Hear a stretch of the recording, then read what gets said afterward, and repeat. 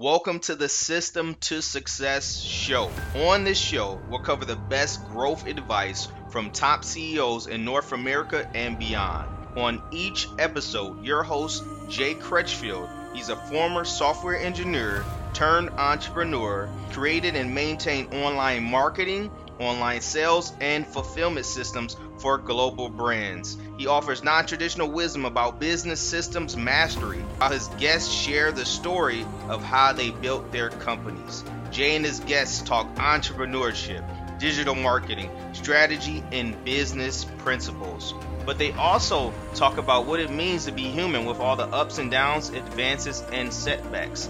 And what he does is he takes his information and strategies that has helped catapult global brands and brings that to the small business owner to give them that advantage. Make sure to subscribe and follow for more of these business system mastery principles. Everybody, welcome to the show. I'm your host, Jay Crutchfield, and I'm excited today. We have a very special guest today. We have Jean Zerhofer. And Jean, she's very authentic, and she's been known to be known as or spoken as systematic, very flexible. She is very compassionate with her words, and she's been described as an awesome business owner and entrepreneur. She excels at helping other people understand how to communicate effectively. And I know I definitely want to communicate effectively. I know you guys want to as well, too. She also helps with building relationships and making sure that people can collaborate just with the most in a powerful, authentic way. And so she's a lifelong learner, and she is a survivor once of battling with drug addiction in the late 80s. And now she has been transformed into this awesome lifelong learner, influencer, an empowered leader. So without any further ado, let's welcome to the stage Jean Zerhofer. Welcome, Jean. Well, thank you for having me, Jay. I'm very excited to be here and talk about my journey. Awesome. I'm excited just to hear more about your background. Just listening and talking to you just a moment ago, and just from what I was reading online, that you have an awesome journey and you've triumphed over a lot of things. So I'm really excited to get into that. Yes. So yeah, let's get started, Jean. So can you share just a little bit more about your background so the audience can get to know you a little bit better? Absolutely. Absolutely. Well, like you had said, being a survivor once battling with drug addiction in the late 80s, I now pride myself at being a model example as a lifelong learner. So I can always be learning the latest and newest techniques and always trying to grow myself first and not trying to fix everyone else. I find a lot of us go out and we try to fix other people, and the only thing we can do is fix ourselves. I always had a difficult time over the years communicating and feeling judged. So it took me a while to realize that my past is just that. It's my past. It's behind me. And it was just the path I needed to go on to become the person I am today. And I love being a connector, and I thrive on leading by example. I have 28 years of sales and marketing expertise. I'm a real estate broker for over 20 years. And I choose to make a difference in the world as an advocate for my mother and my mother-in-law, who both suffered from Alzheimer's. And that's what took me kind of away from real estate and into this path of speaking. Wow. So would you say your family is what transitioned you into the speaking side?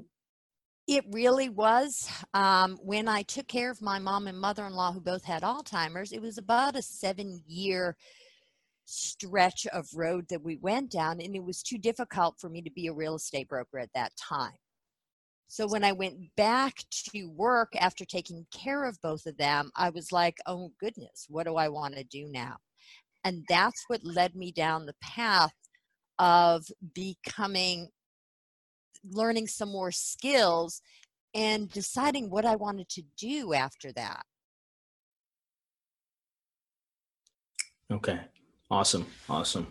So just talking a little bit more about your background, I just want to just the audience just to know a little bit more about that. So on the side of just when you got started, you said you had a lot of experience on the real estate side. So could you tell us just about your journey as you were coming up the ranks in real estate and in training up until that point of becoming a professional speaker? Back in Boston, Massachusetts, I really loved looking at people's houses. I think that's how a lot of real estate agents get started. And my brother was actually staying with me at the time, and he was going out looking at houses and wanted me to go with them. So I would go with him to look at different houses, and the real estate broker that was leading him around said, "You'd be really good at this." Never thought about, we never know what path we're going to end up down by who we meet, and always be open to your path changing. I will say that to anyone. Always be open to an opportunity, because you never know where your path is going to take you. So when I started doing real estate, I found myself just following around this broker who was amazing and just learning everything I could possibly learn about real estate. And I actually became a multiple six-figure residential real estate agent in the Boston metro area. And I absolutely loved it. But a lot of people think that real estate agents are employees, but we're not. We're subcontractors, which led me down the path of entrepreneurship. Wow. So that, Gene, that's really interesting how your career on the real estate side started off with just the journey with your brother to see a house. Yep. Wow. And so you found just a passion for, you said you love seeing houses. Oh yes, yes, looking at houses is very nice. And so, okay, so from there, you developed all that experience. And so how would you say your experience in real estate has helped you in your speaking career? Anytime you sit down with a buyer or a seller, you've really got to listen. Okay. Mm-hmm. Being a good speaker means you need to be a good listener. You need to know who your audience is and who you're speaking to. And so being a real estate agent and sitting down with people, if I wasn't in tune to what they really needed, and people will say, well, they need to sell their house. But what is most important to them? Is it price? Is it time frame? Is it, where they're going to go? There's more things important to people than just the bottom line. And a lot of real estate agents don't realize that. So it's really effective listening and effective communication. It's not about, I'm the best realtor in town. It's about, maybe I'm the best listener. Wow. So you just dropped a super nugget that most people may not even have just got that right there. Is in order to be a good speaker, you need to make sure that you're a good listener so you can communicate effectively to your audience. Wow. I mean, that's a powerful nugget just on the listening side, because you think about it as a speaker. Some people think as on that side is, oh yeah, well, I just need to make sure that I have the gift of gab. But you're saying, no, you need to make sure that you're a good listener. And so looking at that, and you said when you started off doing in the real estate side and transition into entrepreneurship. And so could you just walk us on that journey just being an entrepreneur and just things that you had to overcome, just being an entrepreneur? Everybody's got to overcome fear, because it is very scary being an entrepreneur or a solopreneur, and find other people that resonate with you, because you're going to find a lot of naysayers, but you're also going to find a group that will also be your cheerleaders, and you can become their cheerleaders. And that's really what happened to me when after my mom had passed and went back to her mom. She, it was very, Alzheimer's is a disease that really absorbs all of your time because they just don't have any conception of time. So when my mom passed, there was a deafening silence. And I had to figure out, okay, now what do I want to do? Do I want to go hang my real estate license, or what do I want to do? And I got involved with the company and went through some training programs. And when I was going through the training programs, I just wanted my plan was to go back to being a real estate broker and to just keep doing that, but doing it better and more effectively. But now I was in a different state. I was in the state of North Carolina, not Boston. So I needed to build up my whole clientele list again. When I was going through these education trainings, I realized that I was the woman that sat in the back row, never raised her hand, never would come up in the front of the room. One of my biggest challenges in life was communicating. And one of my biggest fears was speaking in public. And by going through these courses, I learned that I had a very powerful message to share with people, number one. And number two, I had a gentleman call me out from the back of the room, have me stand up, hand me a microphone, and have me speak. I was petrified. It was horrifying. I had tears pouring down my face, and there was witnesses, people, tears pouring down my face. I was so fearful of that. And that was in May of 2016. Oh, just a minute ago. It was just a minute ago. Even though I was doing trainings years ago, it was a group of people I was very comfortable with because I was teaching women and people that I did real estate with some marketing techniques. So, but I was really I was so comfortable with them. I never thought in my wildest dreams, I'd be going to India to speak, and then I would actually be speaking from stage and be very comfortable with it, because it's not about what I say. It's more about what people need to hear and the message they hear. Because sometimes they don't hear exactly what you're saying. They hear whatever message they need to hear at the time. Mm.